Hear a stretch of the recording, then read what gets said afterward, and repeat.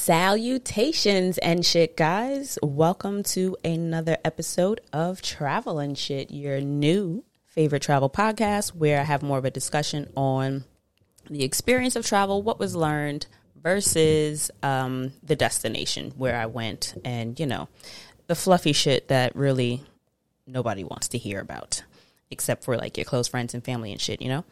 So, welcome back. If you're new, welcome. And new, old, in between, I appreciate you being here. Let's see. I'm just going to jump in, and if you're interested for whatever announcements there may be, stay tuned to the end. So, this week, I'm going to do, I guess what you would consider, or at least what I would consider like a refresher episode. I know that with a lot of states opening, summertime hitting, and you know, I won't say an end to COVID because it's absolutely not over. It hasn't gone anywhere. But there have been restrictions lifted and there are more opportunities in the travel space right now. And I'm still seeing that a lot of people are, it's one of those things, one of those situations where just because it's old to you doesn't mean that it's just old news across the board. And so I am aware that there may be some people who are going to take the jump, take the plunge, and embark on solo travel. Even if you're not looking to start traveling now, a lot of people are using what they, what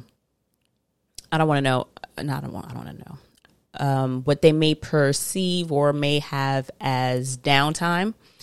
Or a little bit extra free time, considering there aren't as many things to be doing outside of the home to look into travel when they do at some point feel safe and comfortable going back into the world. And I decided that it would make sense to answer some of the I don't want to say basic in a condescending way, but to someone that's traveled a little more, it seems like a basic question. So in my mind, is things like, oh, wait, people still like, oh, duh, this was me a few years ago.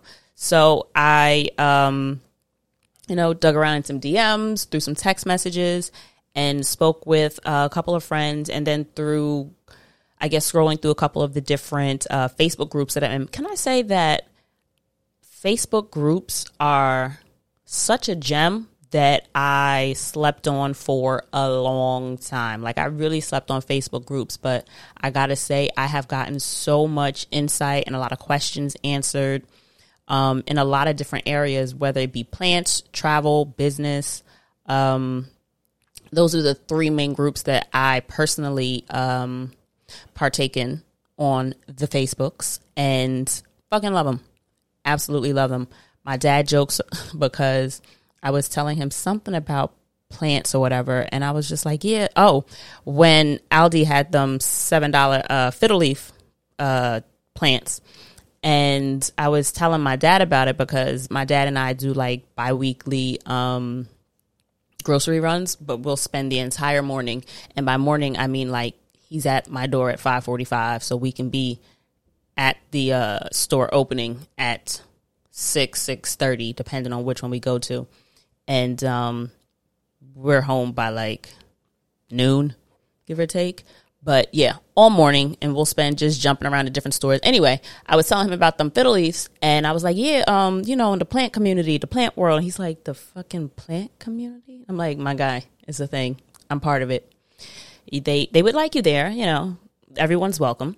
But I've got to say how much of a gem Facebook groups really are. So if you haven't, whatever you're interested in, consider looking for a Facebook group for the interest, and not only meet new e-friends, but also get a lot of information that you may be seeking. So I've got a couple of questions that I would like to go through, and I tried to go on live, but I forgot my laptop at home, so Shah has graciously lent me one that he has here, but I don't know if the Zoom is actually going to record to the cloud like I want it to. So, yeah, I couldn't answer any of your questions live, so apologies to those of you who were on the live that I kind of disappeared on, but I really wanted to just get started and go. So one of the questions that I've seen and gotten quite a few times is, how do I travel solo? So I will honestly and without shame admit that I didn't travel for a long time because the idea of going by myself never really crossed my mind until I was like 30.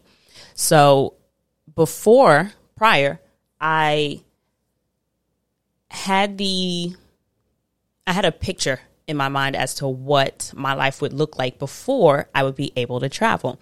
I'd have a man, I'd have a bomb-ass group of friends, which I do have a bomb-ass group of friends.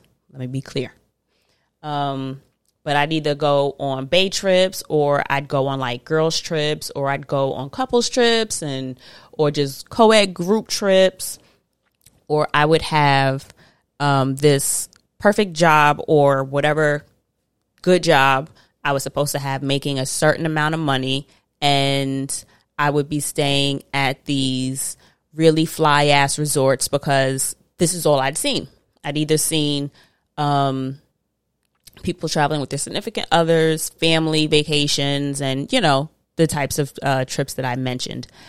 But I want to say I personally can thank Instagram and a couple of my homegirls, Marissa and Anissa.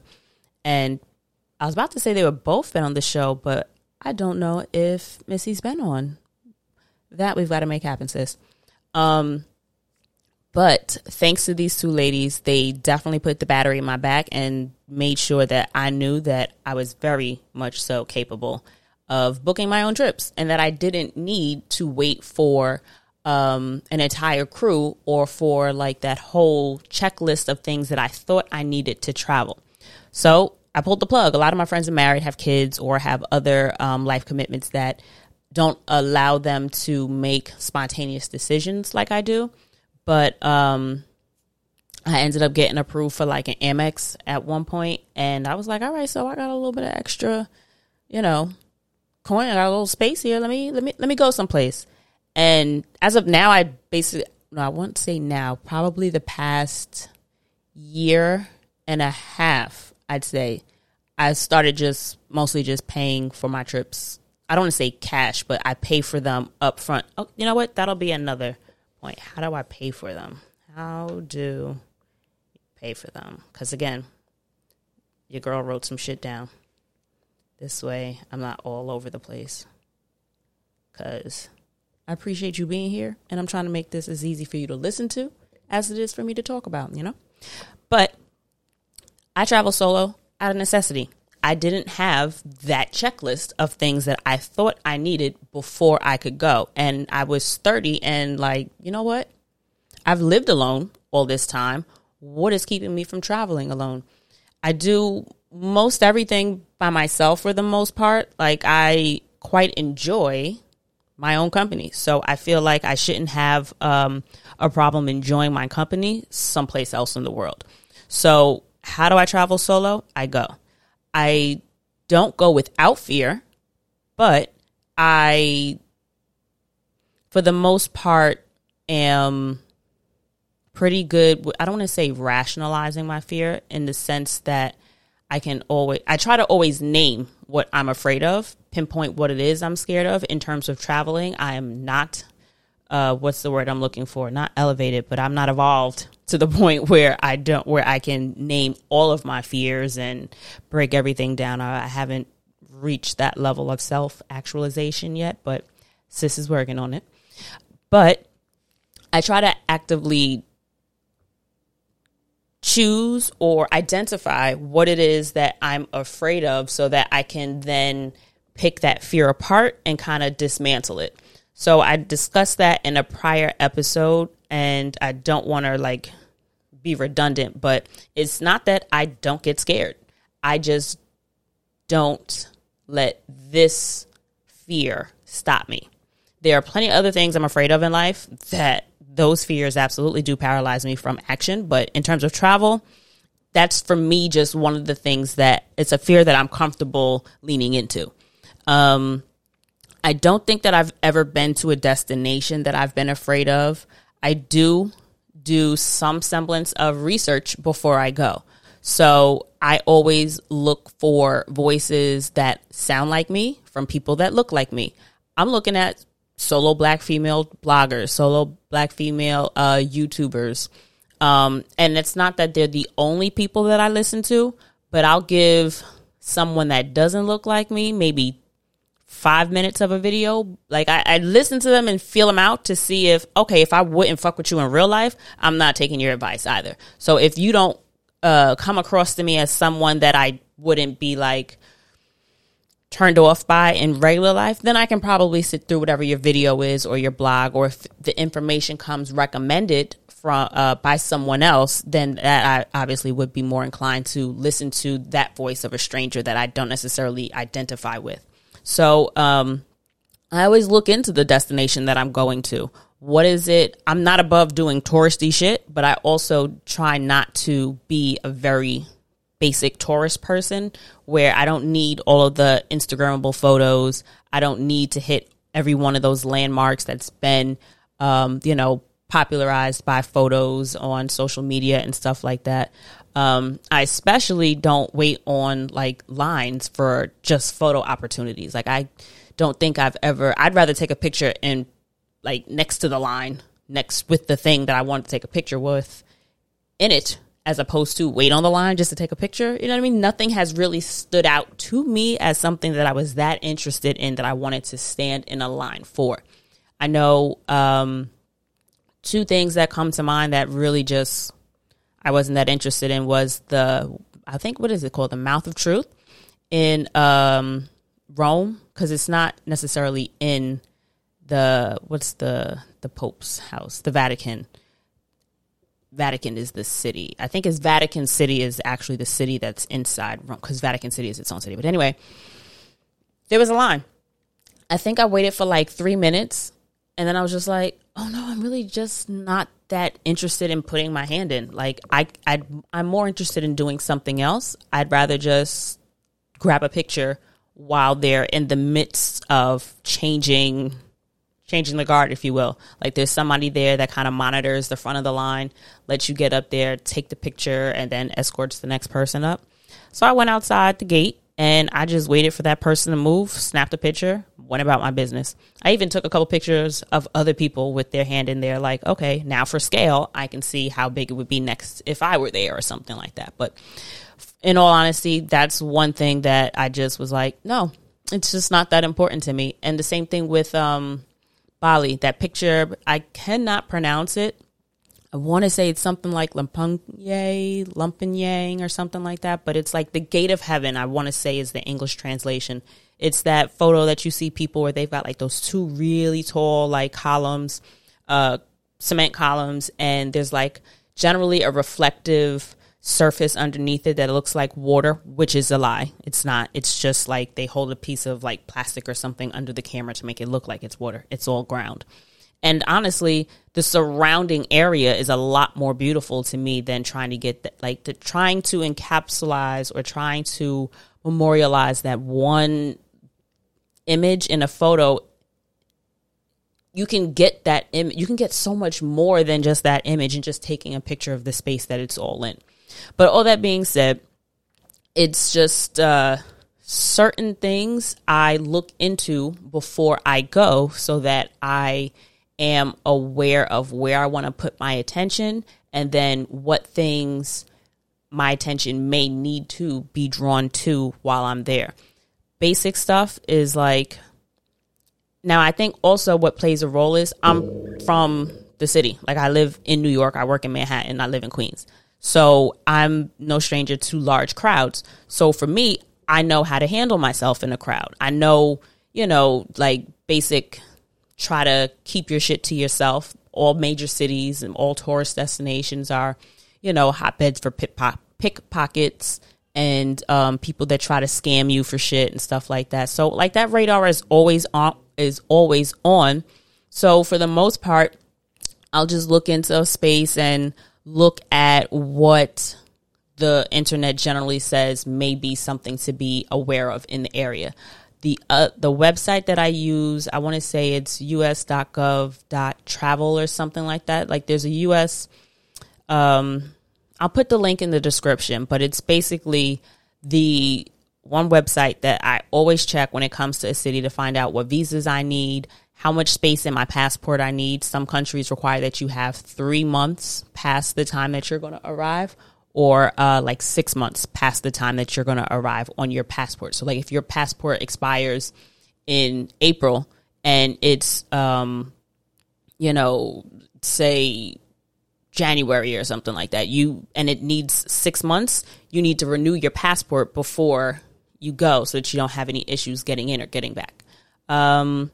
So how do I travel solo? The same way I live. I live solo, so being alone someplace else isn't as, it doesn't give me any apprehension. It doesn't really, like, for me, I think that's just a character trait. Like, being by myself doesn't bother me. I enjoy it. So that part of the solo thing isn't an issue for me. So I think that your personality definitely has a role to play in that.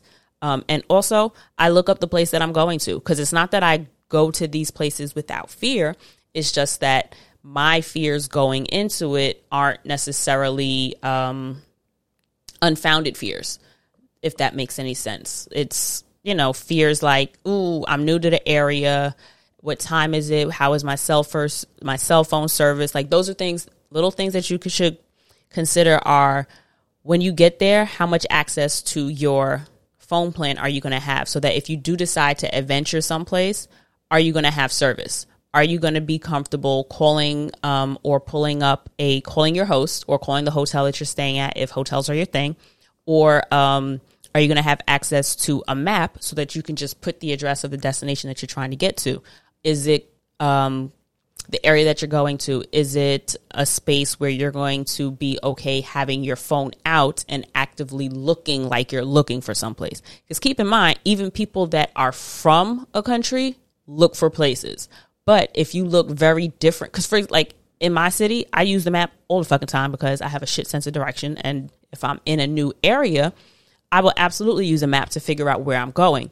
However, in New York, I don't necessarily stand out. So if you're in a country where you may stand out, now, like, identifying yourself as someone that doesn't know where they are, that's absolutely something that you should consider. That's why I do love AirPods, earbuds, regular ear plug into your phone. This way the phone can tell you where you're going. And you just don't have to walk with your phone up in your face, having it direct you. Like, just use common sense. The same sense that I use when I navigate my own area, my own regular living life, is the same sense that I use when I travel. So that's what my advice to you in terms of traveling solo and being afraid to go places. Look it up before you get there. Find out what kind of area that you're staying in. If you're not staying at a resort and you're staying at an Airbnb, absolutely look into, I always look into the comments section. What type of commentary are the people that stayed before me leaving?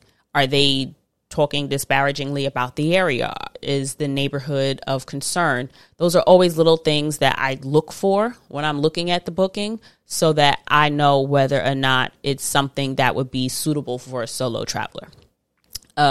Next one was, I mentioned where I stay. How do I book? And then how do I do the things that I like in terms of excursions and stuff? Like, what do I use?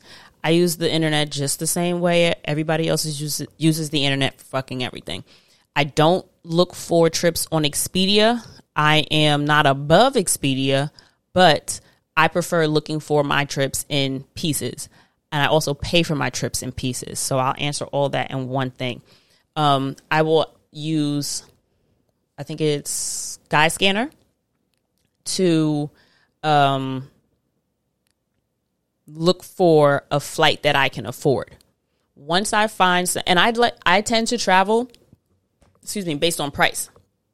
I don't travel based on where I want to go, because the way my job is set up, I don't necessarily have that much luxury in choosing when my time is off, because my time has to be approved by seniority orders. So it's kind of it's a little difficult to get like the prime times. So I can't say India is reasonably priced for my budget during the third week of November. So I put that week in and then get it approved. That's not how my time and leave is approved. So I basically put in whatever, and whatever I get approved, I go from there. So once my time is approved, I will then look for flights that I can afford during the time that my leave is going to be. So I use Skyscanner, Google Flights. I've used Hopper before, and I have booked on these third-party apps where you're not booking directly with the airline. I've used taken the risk and booked with a couple of third-party, sites that I wasn't really familiar with, in terms of like if I found on Google Flights the best price was through some service like, I think I booked with Cheapo Air. At one point, Cheapo Air wasn't something that was familiar to me.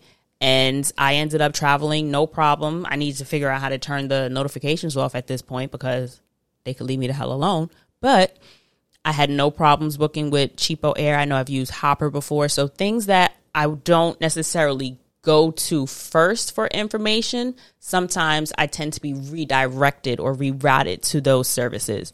So Skyscanner, Google Flights. I will also just go directly to the airline to see how much the flight to go where I want to go is. I also will use miles that I have. So I always keep a record of my known flyer number, my known flyer number. And then, of course, like the your points account number for the different airlines that you have, like your JetBlue, your Sky Miles for Delta, your American Airlines. Like I keep all of those member numbers so that whenever I fly an airline or an affiliated airline, I plug that bitch in so that I could get my points. I get, you get your credit or whatever system they use to tally it up or whatever. And sometimes I will book a one-way flight or I'll book a certain portion of my trip with those points. I know when I went to Alberta, I ended up I went through Seattle because everywhere that I was going, every route that I found to get to Alberta had a layover in Seattle. So what I did, I was meeting my friend, hey Chris, I was meeting Christine on like a Tuesday or some wild shit. So I wasn't going to blow the weekend beforehand. Like I wasn't going to not do anything Saturday through Monday. So I ended up going to Seattle. So I think I flew out Friday night or Saturday morning. And I think it was JetBlue. I had enough points with JetBlue that I had a one-way to Seattle covered. I didn't have to pay for that trip at all. So I flew to Seattle, and then I booked my flight from Seattle to Alberta, and then Alberta back to New York. Alberta's in Canada, if you're not certain. And it's beautiful. Incredible hiking. It was cold in Seattle, but not freezing. So I want to say, I don't remember. I'm trying to think of when during the year. It was absolutely winter in Alberta, but I don't feel like it was necessarily full-on winter in New York. I could be wrong, though. But all that being said, absolutely look into the number of points that you have. You may not be able to get your whole round trip. You may not be able to get all of the flights covered or the entire one way, but if your flight is already going to have a layover, see if you can get to that layover destination using your points. This way you only have to pay for the remaining flights.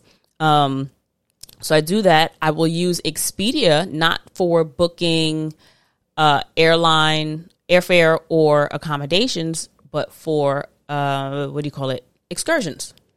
Absolutely love using Expedia for that, but my number one ace go-to for if Airbnb started offering flights, I would absolutely consider booking my flights through Airbnb. So if y'all ain't thought about it, give it a think, give it a look, see if that's a thing, because if I could do all of my travel booking through the one app, the kid might be a fan. But And in terms of flights, I will pay for my flight first and then figure out my accommodations after, but not before I've decided that I can afford the accommodations. So my trip absolutely depends on where I can afford to go, but then also where I can afford to stay. I know the last place I was looking to go last year, I was looking into, let's just say, what's the name of that island? Let's just say Barbados. You can probably, like, at the time, I think I found like a wild cheap round trip ticket. Maybe like, let's just say I found a $300 round trip ticket to Barbados. But it's not Barbados. Where does Shah is always there?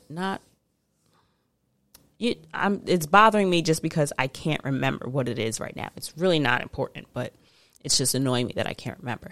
But let's just say Barbados, $300 round trip, right up my alley, nice and expensive, decent seat, love it. But if it's going to cost me $300 a night in terms of accommodations, I don't give a fuck how cheap the flight is. I'm not going because I wouldn't be able to enjoy myself while I'm out there. I'm not spending $1,000 just to stay once I get there. Because if I'm going to spend that much money on having some place to rest my head, guarantee everything else out there is also going to be expensive. So how am I getting from the airport to wherever I'm staying? How much is food where I'm going? How much are the excursions going to be? How much are souvenirs going to be? If I want to just go to a museum, if for some reason I do want to go to a bar or a club or whatever, how much is that going to be? So I always gauge how well or how easily I'll be able to afford a destination based off of the cost of accommodations. And I personally always start at Airbnb. Hotels, I don't want to say aren't an option for me, but that type of, it just doesn't really interest me at this point. I'd much rather all the space to myself. And I feel like I blend in so much more when I'm walking out of an apartment or a house versus walking out of a hotel. I feel like that kind of puts you, that makes me feel more like a target. And I was actually talking to another friend of mine who also travels a lot. And he was saying, like, don't forget, like, these people absolutely talk. So you have like a front desk attendant that will say or give somebody a call and be like, all right, so we got one that's by herself. She's mad cute. And she just checked in and she's already talking about, you know, what kind of bars and places there are in the area. So y'all can come through, you know what I mean? Like on some setup shit. So there are absolutely people that will take advantage of you if you, I don't want to say if you let them, because it's absolutely not like a victim blaming situation, but there are absolutely people that are ready to take advantage of you. So I just try to be aware of those kind of things. And for me, that's another reason why I much rather come out of or be at, like, if you're getting in a taxi from the middle of the city and they're bringing you back to a hotel, they absolutely know at this point, well, not absolutely, because you could be doing anything at a hotel, but they are more inclined to think that you are a tourist and rip you off or for for the amount that it costs to get you to where you're going. Or it's just, I can think of a million ways that something can go wrong. So, and shout out to my homie for putting that into the atmosphere. Also, I totally forgot that that's something that I don't like making myself look like I'm not from a place. I like to really just blend in as much as possible. So back to the apps, I will absolutely use Expedia for experiences and excursions. I also love Airbnb for not just my accommodations, but for experiences as well. I will also use Viator. Viator is another app. Those three, my go-tos. I always look and I always price compare as well. I find that Expedia is more like Expedia generally is the first app that I notice will upcharge for solo travel. And that's another thing that I'm worried about, this post-corona travel, I guess, environment that we're swinging into, is because of the nature of the virus, it's social distancing. I already like doing things by myself. So my fear now is that people are going to upsell the idea of doing it in small groups or doing it by yourself. There are already certain costs or additional fees associated with those types of experiences. And the last thing that I want is somebody to try to capitalize off of that by now upping the price because even more people are going to be wanting to do things in smaller groups. I love a good small group trip. I always go for the small group option and I've lucked out where the most enjoyable experiences I've had have generally been solo trips where I've been the only person that has booked that experience. I will never, never, never stop raving about the incredible experience that I had with Surf Guada in Guadalupe. Also from Marlon I think he's local Cartagena. I think he's local Cartagena tours on Instagram. So let me write that down so I can put it in the description for you. So Surf Guada, I got to tell you, and Marlon. So I ended up being the only person on both of those experiences, and hands down, incredible days. Everything gets catered to you. Like they'll take pictures for you.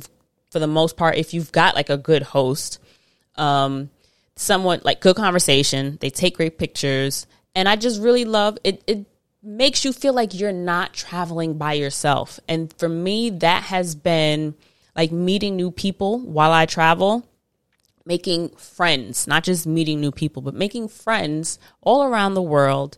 And in these experiences where you're doing things that you already like doing and experiencing different activities that you don't get to do while you're home, it's just one of the most enjoyable parts of travel for me.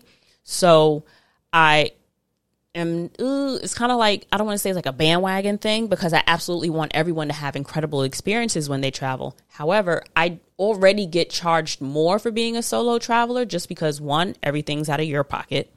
Two, if a lot of these apps, like I'd mentioned, do an upcharge for solo travelers, because technically, I mean, granted, in many situations, it's fair. In every situation, no, but in some, yes.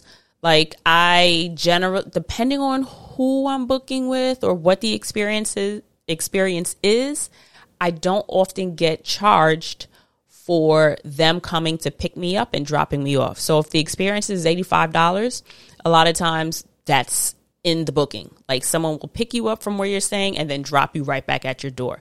So as opposed to when you're doing a larger trip, for the most part, you're meeting at that destination, or there are pre-identified pickup spots that you have to get to. So for the most part, with those with those large trips, even though some of them tend to be a little, of course, less expensive because more people are going, but the large trips that I do are generally the further away and all day, like really long trips. So I'll do like an all day bus tour kind of thing. Like I know when I went to Barcelona, I want to say I spent like $120, and I had to be at city center in Barcelona, and it was like a packed coach bus of different people. And we hit northern Spain, Andorra, and France. And it was like a 18-hour day. But it was incredible. You spend the one fee, 3 countries, incredible scenery, and then you got a ton of people that you can talk to. So I've had really great group experiences where you meet one or two. Even in Colombia, I met a ton of mad cool people that I still fuck with, that I still DM. We check up on each other, and we always in each other's comments, bigging each other up in Colombia. And then you find people that actually know people that you know in real life. Like I know his IG name is Real Spiffy. He knows mad at the dudes from Worldwide FGI. So it's like small fucking world. Brooklyn is everywhere. You know what I mean? Like wherever you go is somebody from Brooklyn. So big up to Brooklyn. Love y'all too. I'm a Queens girl, so you know, loves me a Brooklyn nigga. All that being said, and Real Spiffy, shit, I think it's Soraya Sari V. I don't know. Mad sweet. She's mad cool. She actually helped me figure out how to get to an experience that I couldn't find online. I ended up, that's how I met Marlon. Marlon was actually on the group trip. And so it's like you go meet these people, you make connections, and then more happens. Like more opportunity just gets dropped in your lap. So I find that for me, I tend to experience myself as more of an extrovert while I'm traveling, whereas at home, I'm very much to myself and I don't really interact with people around me as easily as I do when I travel. So Expedia, Viator, Airbnb, I think those are the main three that I use in terms of booking experiences. Oh, here's a hack for that. I usually travel for a week. Be careful when you book your experiences for two reasons in particular. Well, I guess. Watch out for two experiences. I don't really know how to phrase it, but here's the shits. I use a loose calendar, if you will. So if I'm going from, let's just say Monday to Friday, and there are 12 different experiences that I'm just interested in, I always look at it. I look at the weather because most of the shit I do is outside or water related or hiking and stuff like that. So I look at the weather in that space if I can get a good gauge of what the weather is. Another one of those things that you can't really do much about. So don't base all of your trip on the weather, but keep it in mind. I look at the weather. What day is it going to rain? If it's going to rain on Tuesday, I'm not booking a beach day on the fucking Tuesday. So I look at the different things that I think I want to do, and I plug them in this calendar so that I can see what days they're available. Sometimes experiences that you want to do are only available to be done on certain days of the week. So let's say the incredible time I had with the folks over at Surf Guada, they only do experiences, let's say, on Tuesday, Thursday. I'm not certain if that's one of their restrictions. Absolutely check the link in the description. But let's just say they only do Tuesday, Thursday. So I don't want to book something else on a Tuesday and miss out on the opportunity to do something else. So I will write Monday through Friday on a piece of paper, have the 5 columns, and then on every day that experience is available, I will write it in on that day of the week. I'll also write next to it like what time it is. So is it an 8 a.m. experience? Do they have to pick me up an hour or two before that? If it's a sunrise hike, what time are they coming to pick me up? Are they coming to pick me up at midnight that morning? Because technically midnight is morning, y'all. But even though it's at night, are they coming to pick me up at midnight? Is this an 8 a.m. excursion? And then I look into how much time it expects for the experience to last, because if I'm going to be in the city center doing one thing and there's something else in that general vicinity that I want to do, I'm absolutely going to book that all for the same fucking day, because I don't want to spend on a taxi, or I don't want to waste the time walking into one area numerous days when I could be totally exploring something else. So I write a calendar Monday through Friday, just take a piece of paper and you just do a bunch of columns. Use this as an example. I don't know if y'all can see. So like Monday through Friday, and then I write each day that the experience is available. If it's a morning thing, of course, it goes at the top. If it's an afternoon, you write it. Detail that however it makes sense for you. So I write that out, and then I go through that list and say, all right, Monday, these are my options. This is only available this day. This way you don't overlap, because I've absolutely had the experience where I want to do something, but I fucked up and booked something that could be done on 5 days of the week on a day that a secondary option was only available on that one day. So if something is available 5 days out of the week and something else you want to do is available only one day a week, make sure you're not booking something that can be done on any other day on the one day that the other option is only available. I hope that makes sense to you.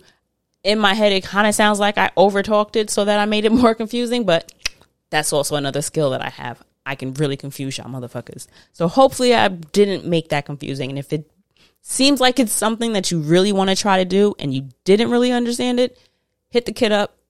I will walk you through it. The next thing that has to do with that is don't always wait until the last minute to book your shit. Here's why. Happened to me in Doha. I knew that I wanted to do a desert tour. I wanted to do the whole drive through the desert and experience it. Because from the city, I ain't never seen a desert in my black ass life. Absolutely was not going to get that far and not see a desert. However, I didn't gauge how much time in advance I had to keep in, I guess, space to do it, if that makes sense. If you have to book it 3 days in advance, don't wait till the day you get there to try to book it. So I was only in Doha for, let's say, 2 nights. And the experience that I wanted to do, you needed to do 3 days in advance. So I obviously didn't have time I didn't give myself enough time to book the experience. I ended up, I don't want to say overpaying, because the experience I got was absolutely worth the money, but I spent so much more than I anticipated paying. Like, it was advertised as like a $75 experience. I ended up spending like $300 on this shit because it was just me. It was last minute, and I ended up booking it through the hotel that I stayed at. At this time, I was staying at hotels because I was still new to traveling.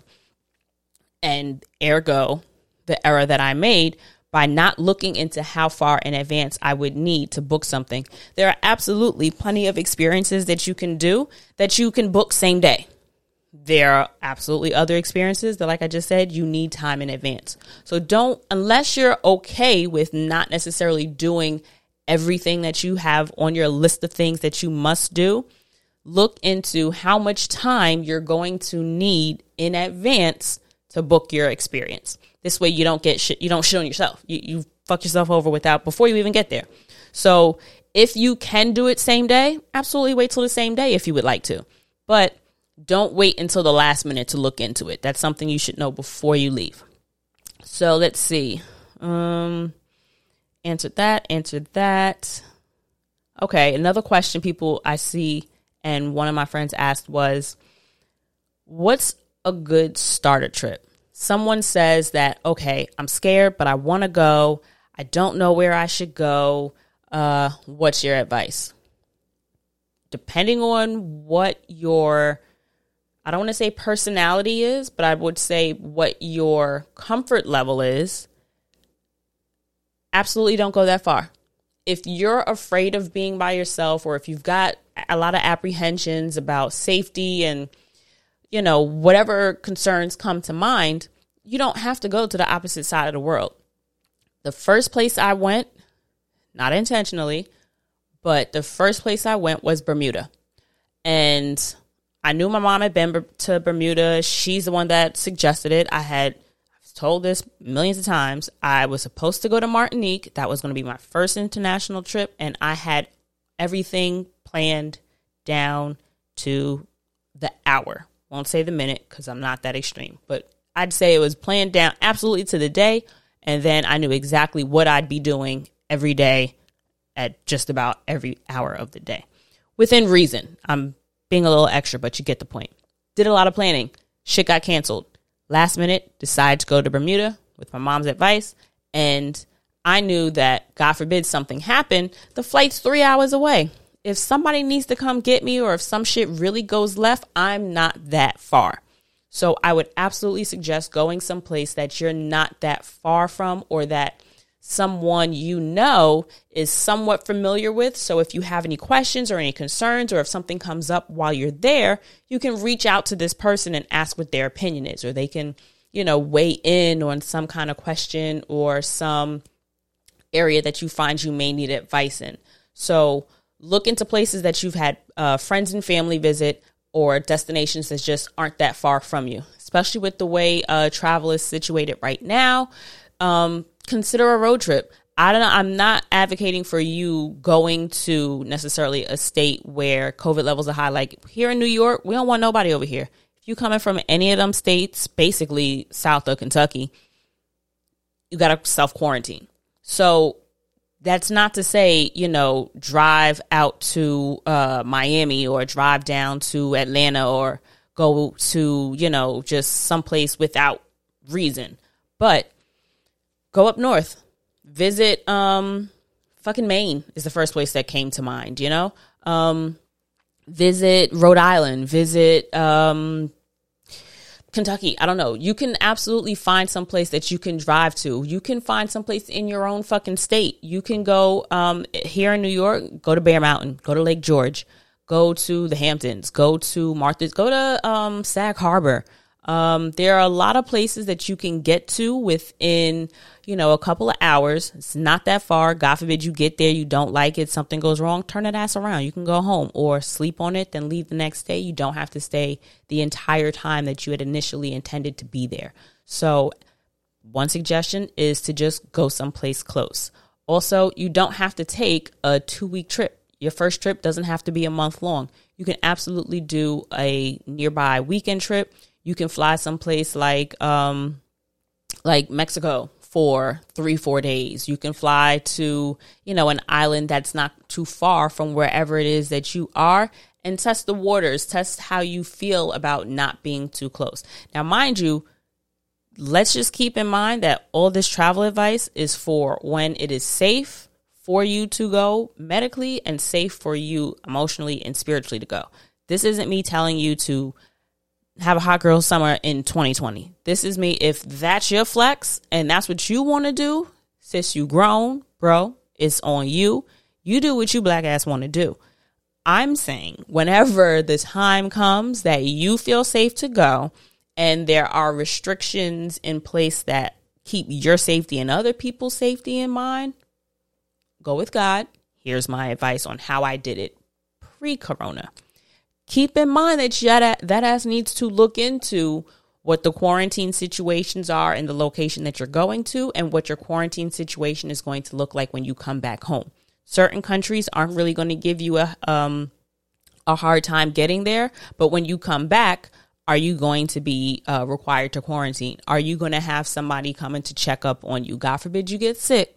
There's fines floating around in different areas for different amounts for different causes and different interactions and shit. So that's the kind of stuff that you want to look into pre-travel during Corona. So take that risk, as you want. I personally don't have the energy to research something that much. When I travel, I don't do that much. I do really loose research. I'm more of an indecisive person.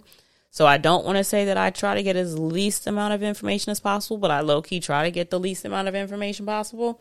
But that being said, absolutely carefully look into these places. But starter trips that I think are a good idea are places that aren't that far. Also, absolutely something that is probably a little under budget. This way, places where you're unfamiliar with different things or different areas that you may be taking advantage of, you don't end up like really losing out in the long run. Or for some reason, your inexperience in something doesn't stresses you out to the point where you're not really able to fully enjoy it. You haven't spent $3,000 on a trip and, we're stressed about the whole experience because you were trying to navigate and figure everything out as you went along. So I'd absolutely make sure that you stay within a budget that feels good for you, that feels under budget, something that you feel like, all right, well, if I threw this money away, I wouldn't really hate myself. So that's another thing. I know that in that list, somebody had asked, what about cruises? I am not your cruise girl. I have never been on a cruise. And in the spirit of adventure, I would absolutely go on a cruise just to see if I like it, because I don't believe adults should say that they don't like things that they've never tried before. But the idea of a cruise doesn't really appeal to me. I feel as if I will feel very restricted with that whole, you have to be back to the ship at this time. This is when we're leaving. What if I decide that I love this island? What if I decide that this beach, I would like to find a little Airbnb or room or something that I can stay here and wake up and see that. When I have already booked my Airbnb or my hotel or my accommodations and I'm like in the country, free to move in the area, I feel as if I'm more available to be spontaneous in terms of the decisions that I make. And for me, my perception of cruises is that there's so much to do on the ship, but I feel like I don't want to go and spend time on the ship. I want to go and explore the destination. I want to go explore the country and the different cities and the neighborhoods and the people and the foods and the culture and all the plethora of shit there is to do in any area. And the idea of doing that on a ship doesn't really, it don't appeal that much to me right now. So I would absolutely go on a cruise, but just to see if I actually don't like it, to prove or disprove my theory, essentially. So I ain't the one to give you no cruise advice. I don't have any, the one thing that I will say is appealing about a cruise is that you're able to hit so many different destinations for such a lower price. Like you could probably book a $700 cruise, and that includes, for the most part, all your travel and accommodations. You just got to get to wherever the port is, whether that's a flight to Miami, or if you're pulling out of New York docks, or wherever them shits leave from. You just got to be able to get to the dock or the port or whatever they consider it. And then for a relatively reasonable amount, you got some place to stay, and they're going to take you to some bomb places. So for that aspect of it, I could absolutely see being able to hit a couple different islands for the one price. I could give it a spin for that reason. But, I would prefer to be able to go to sleep and wake up in a destination to really get a feel for it. But it ain't like I've never had layovers where, I barely had more than 12 hours in a space and absolutely love the city. So worth the shot. But yeah, me, not really the cruise girl. In terms of cheap destinations, I've had that question asked. What are good cheap places? I think that kind of tough to call at this point, considering Europe is not opening. The last I heard, Europe was not opening its borders to us. One of the things that would always frustrate me about seeing people update things like, oh, I just found a $300 flight to Paris. Yeah, I feel like I see them all the time. I don't think that it necessarily is a location that is all. I mean, some places depend, and it also depends on where you're flying from. I always leave from JFK, or if the price is really, really drastically different, like if it's $150 difference, then I'll fly out of like LaGuardia or Newark. But it's got to be like over $150 to $150 to like $250 difference. Otherwise, I'd rather spend the $100 and just fly from JFK, or I'd rather, depending on what time the flight is and how easy or not, just because it's easier for me to get to JFK.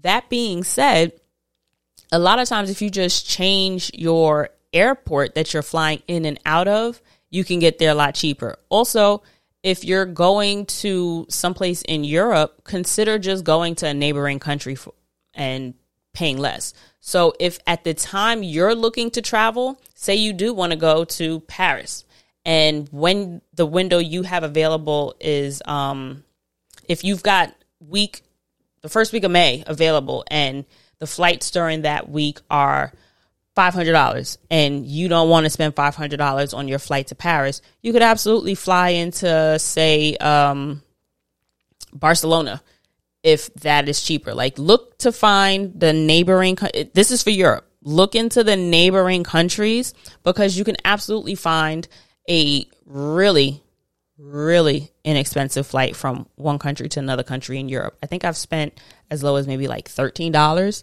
for a flight, and I've been able to see so many more places.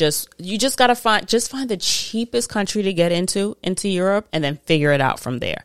So in terms of cheap places, I think that Europe is one of the easiest ways, or the most cost-effective ways, to see the most places in one area. because once you get in, travel between the countries is relatively easy. However, this was pre-corona. I don't know what the future is going to look like, so I can't promise you that that's something that you may be able to, an opportunity you may be able to seize when the time comes, but it's absolutely something that you can look into. I've benefited from it numerous times.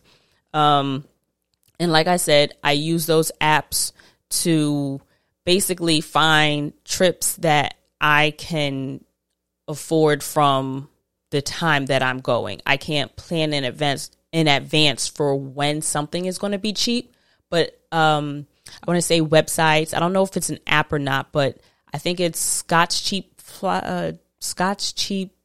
Travel or Scotch Cheap Flight, some shit like that. There are certain sites that will just send you alerts and send you updates when the prices for trips go low. There are a lot of fair deals that you can sign up for, or different sites that you can look up that will give you flight deals or fare errors, like when they misprice something and for some reason, like you find a $300 round trip ticket to China. You know what I mean? Like, so if you have flexibility with your travel, that's absolutely something that you can look into. Sign up for one of those programs or sign up for one of those newsletters, emails, or whatever, so that you can just book when shit is cheap. That's always an option. So in terms of cheap destinations, it all depends on how you have to travel. So that's definitely something that I can't really answer directly without having more information for you. What else did I do? Oh, how do you pack? Boom. Fun one, right? So packing is very subjective, but what I will say is I'm absolutely team carry-on. I don't believe in checked luggage just because I'm impatient. I don't like waiting for bags when I get off. Once I land, I want to get out of the airport. I want to hit customs, go where I need to go, get a taxi, get on the train, what the fuck ever. I want to get out of the airport as fast as possible. I don't enjoy airports, y'all. All that being said, I try to really travel with maybe 2 pairs of shoes. If I can get away with one, I absolutely will. I always travel with flip-flops because I don't believe in being barefoot in a stranger's bathroom or shower, or just walking around barefoot in most floors for the most part. Like it is real touch and go. And I always travel with travel socks. Like I love like fuzzy, fun house socks. So I always travel with my penguin socks. My mom bought me this really cute pair of penguin socks, and they're real fuzzy and comfortable, and I bring them with me everywhere. And so those are kind of like my house slippers when I go places. But in terms of shoes, I wear Chucks everywhere. I'm not really a sneakers kind of girl. So if the weather calls for Chucks, because as much as I love a good pair of Chucks, they are not built for rain. So, but I do have rubber Chucks. They're one of my favorite pairs of sneakers. They're these fly ass gold metallic high top Chucks. And when it rains, or if I know that I'm going to a destination that's going to have rain, I absolutely bring those. And I also have another pair of just boots that I wear. Not knee boots, but like, not hiking boots, but like, or not they boots. I don't really know how to further describe it. They ain't Doc Martens. They're not that heavy duty, but like they're cute. I like them. I'm a very white tee, cutoffs, or white tee and some jeans. I'm a very simple person. I don't do or need that many looks. Give me some t-shirts and some jeans. Let's not get it twisted, though. Every once in a while, a bitch wants to get cute. So I'll absolutely just dress for what the weather is. But I try to keep it, and I'm pretty small, so my clothes don't really take up that much space. So I definitely just don't travel with a lot of shoes just because that weighs my luggage down. I don't wear makeup, so I don't have to pack makeup. I don't have hair, so I don't need to pack mad hair shit. Like, I mean, I might have a bottle of like castor oil that I bring with me, or, you know, I absolutely bring shampoo and conditioner with me everywhere that I'm going. So that's it. So I don't have to check a bag because my hair product, you know, is over the 3 ounces, or I have product that I just need a lot of. So check baggage, not a thing for me. Everything will fit in a carry-on. I always travel with a backpack because what I will say is if you're going to be walking, hiking, doing a lot of moving around, I absolutely make sure that I have, especially if I'm doing like an all-day kind of trip, I always bring a backpack. So I have like a cloth backpack that's kind of like a pocketbook kind of backpack, but then I also have the backpack that I travel with where I keep like my toiletries in there. I keep like, all my personal shit. Like I'm not really a pocketbook kind of girl. I carry a backpack every day for the most part, or a big tote bag. So all that being said, that same backpack that I travel with, I try to make sure that if I am going to be hiking, that I bring my hiking backpack just because it makes a difference. I learned the hard way. I ended up having the backpack that I hike with is different than the backpack that I kind of travel with. So if I'm not intending to hike in particular, I will just bring a regular, I think it's like a Converse Army Fatigue backpack versus, I think it's pronounced Danky or Danicky. I don't fucking know. I got it in Alberta because I learned the hard way that that little cloth backpack that I picked up in Costa Rica that's so cute and sentimental hurts your fucking back and it feels uncomfortable after 8 hours of having it on your back and it's heavy and now you feel ridiculous. So now that's another note in terms of packing. Be sure that you bring whatever kind of pocketbook or item securing vehicle or receptacle, if you will, that you're going to need. I personally believe in a good crossbody because I'm very hands-free. I don't like having to hold on to shit. I don't like having to have to put something down if I'm going to be doing something with my hands. And I always get one that I can zip up just so that I don't have to worry about people quickly sneaking their hands in and out of my shit. When it comes to packing, I try to be as minimal as possible. I always travel with like 2 pairs of leggings only because sometimes weather will surprise you. Even if you're going to a very tropical or a hot destination, you don't necessarily know what the air quality is going to be in the place that you're going to stay. So what if it's fucking freezing? What if the AC is either all the way on or off? So the last thing you want to do is just be uncomfortable when you're in the house, if you will. So I always have a pair of leggings. I always bring this, those chambray shirts, like a denim button-up kind of thing. Those kind of go with everything. I always bring one of those as like a light sweater so that when you tie it around your waist, you don't look fucking crazy. I travel generally, like if I'm going someplace hot and I'm leaving from someplace cold, I always carry, what's it called? I have a fleece. I travel with a fleece just because this one fleece that I have is warm as fuck. So airplanes, I'm always cold on. I don't care if I'm leaving 80-degree weather to go to 102-degree weather. I'm wearing a fucking fleece on the airplane because it's cold. The bitch is cold because I always keep them air vents on because you're going to give me all of that fresh air. I don't want whoever these people are around me, give me the fresh air. Let this nice and filtered as airplane air is going to be. Oddly enough, I was watching on the news this morning. Delta was doing a breakdown of how they filter all the air and if they're really doing what they say that they're doing and the people that are doing it are following all the regulations and the rules and the standards in place to keep the air clean, the shit don't look that bad. You be pretty straight sitting on a plane. All that being said, the bitch is cold. So I always carry a fleece and I always bring a bathing suit regardless if I think I'm going to swim or not. If I know I'm going to swim, I bring mad swimsuits. So I think that you bring your staples, travel with as few pairs of shoes as possible. I know people say, oh, well, what if you go out? What if you go to a nice event? If I can't get in Chucks, I don't want to go. That's me in regular life as is. It's just the type of person I am. So I don't need to bring a pair of heels. If you're a different kind of motherfucker, that's on you. Feel free to bring what feels good for you. If you like wearing high heels everywhere, bitch, wear them heels. You're you, not me. I can't. And nor would I suggest that you step outside of what your comfort zone is.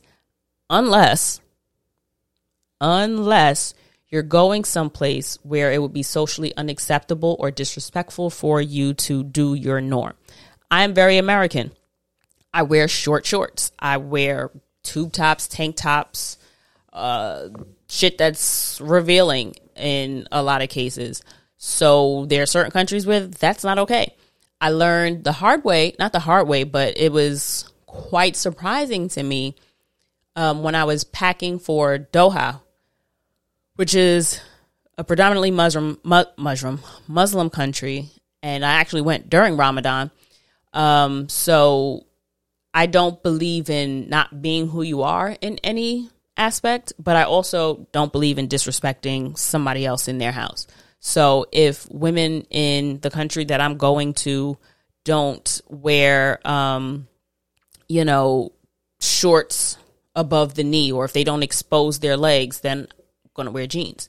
If the women in the country don't expose their shoulders or like their chests, or if they don't wear shirts above the elbow, then I'm going to make sure that I have a shirt that is going to cover everything.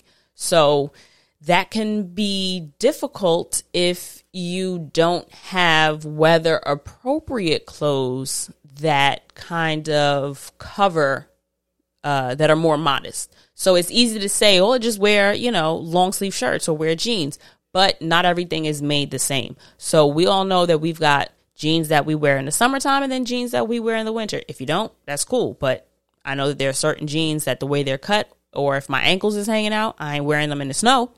Those are more summer jeans and shit like that.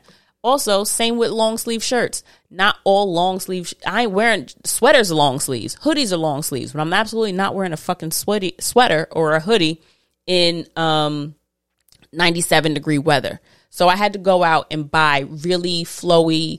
I'm a very loose fitting kind of person anyway, for the most part. So I had to go out and buy loose fitting, like light material sweaters, just so that I could cover my shoulders and make sure that my arms were covered. And shit that would kind of go with everything. So I didn't buy a really cute pattern. I bought like a neutral pink or like a neutral mauve or whatever color, so that it could kind of go with whatever I wanted to add it to, or whatever I had to, whatever I normally would have worn. And it would just be an accessory to go on top. Or having, depending on where you're going, having a really, really good scarf, like in terms of really good, I mean like really wide, like a big scarf that you can use either as a head covering.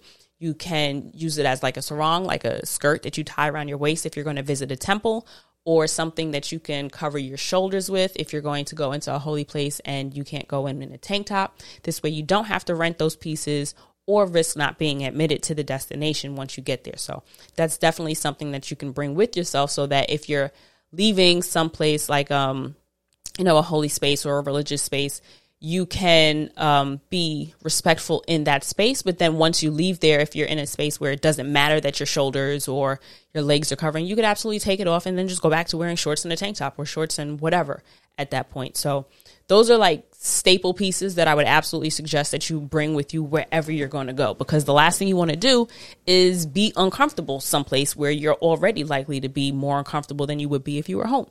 And also, you don't want to have to be a slave to having to buy things when you get there, or having to find things when you get there, because keep in mind, size may be a factor. I'm a small person, but buying shit in China, buying shit in Asian countries, it's a little for me as well. And I'm small, like small. And by small, I mean, I think on average, I wear like a 6, 8.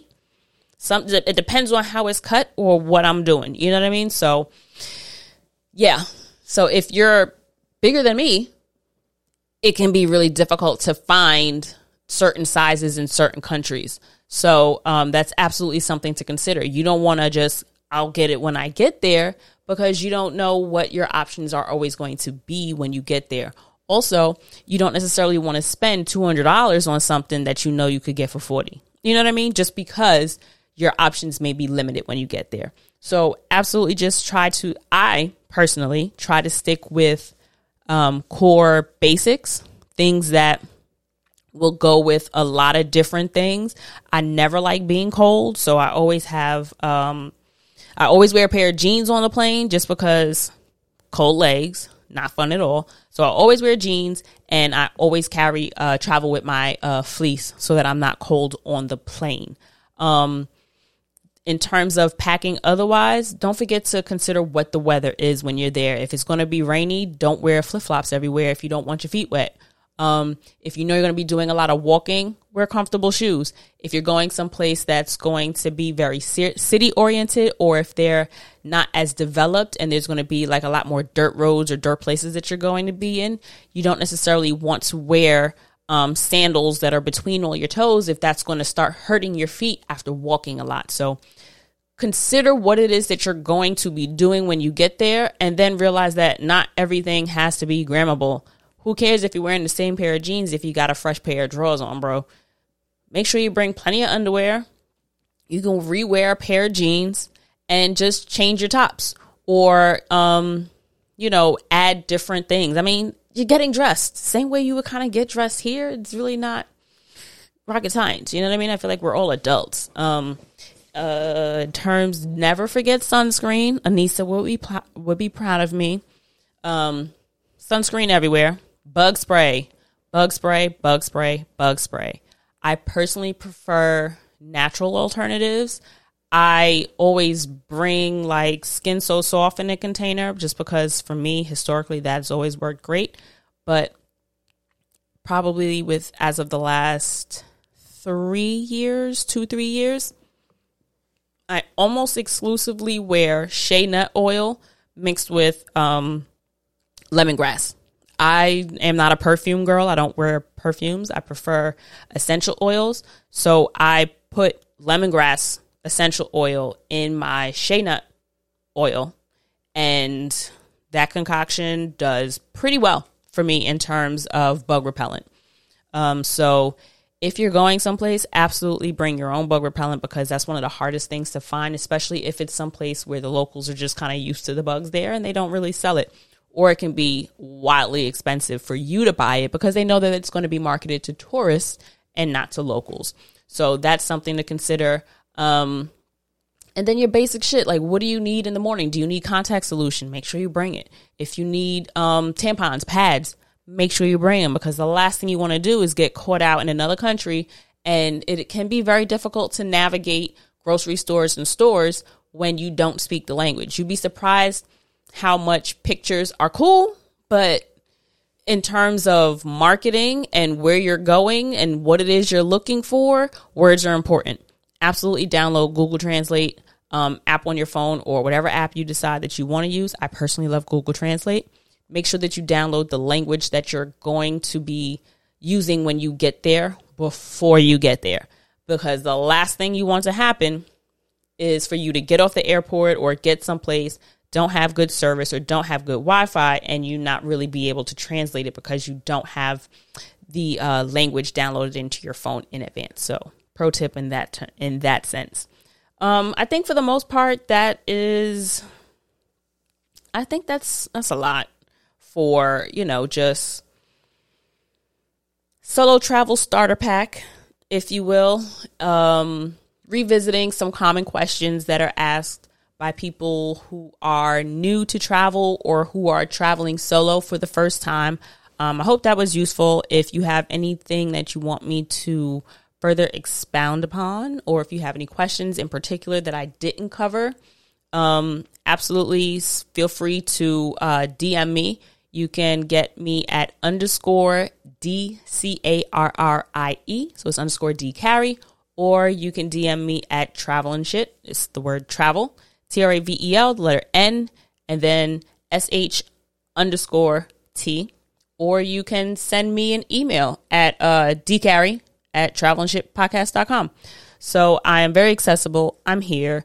Kind of got the time. So if you need help with something, if you're looking into, I don't book trips. That's not my thing. I can absolutely answer questions for you so you can book your own shit, but I'm all the way in for helping if you have any questions. If you are interested in Travel and Shit merch, it's available you could either go to the link in my bio or go to travelandshitpodcast.com. T-shirts, tanks, totes, cell phone cases. What else? It's a ton of shit up there. I have a really good time just designing it and making it. And it ain't like when I say designing, I'm doing nothing difficult. I just like moving the designs around, and do I want a small logo? Do I want a big logo? Shit like that is fun for me. So if you fuck with the kid, please rate and comment or review the podcast on whatever platform that you listen to, whether it be Google, SoundCloud, iTunes, iHeartRadio, Spotify, whatever it is. I'd really appreciate if you rate it and review it this way, because we all know interaction equals traction, and the more that you engage, the more people will see it. So I'd appreciate that, folks. That's pretty much it. Appreciate you guys being here for me. And I will see y'all niggas at the next episode. Bye.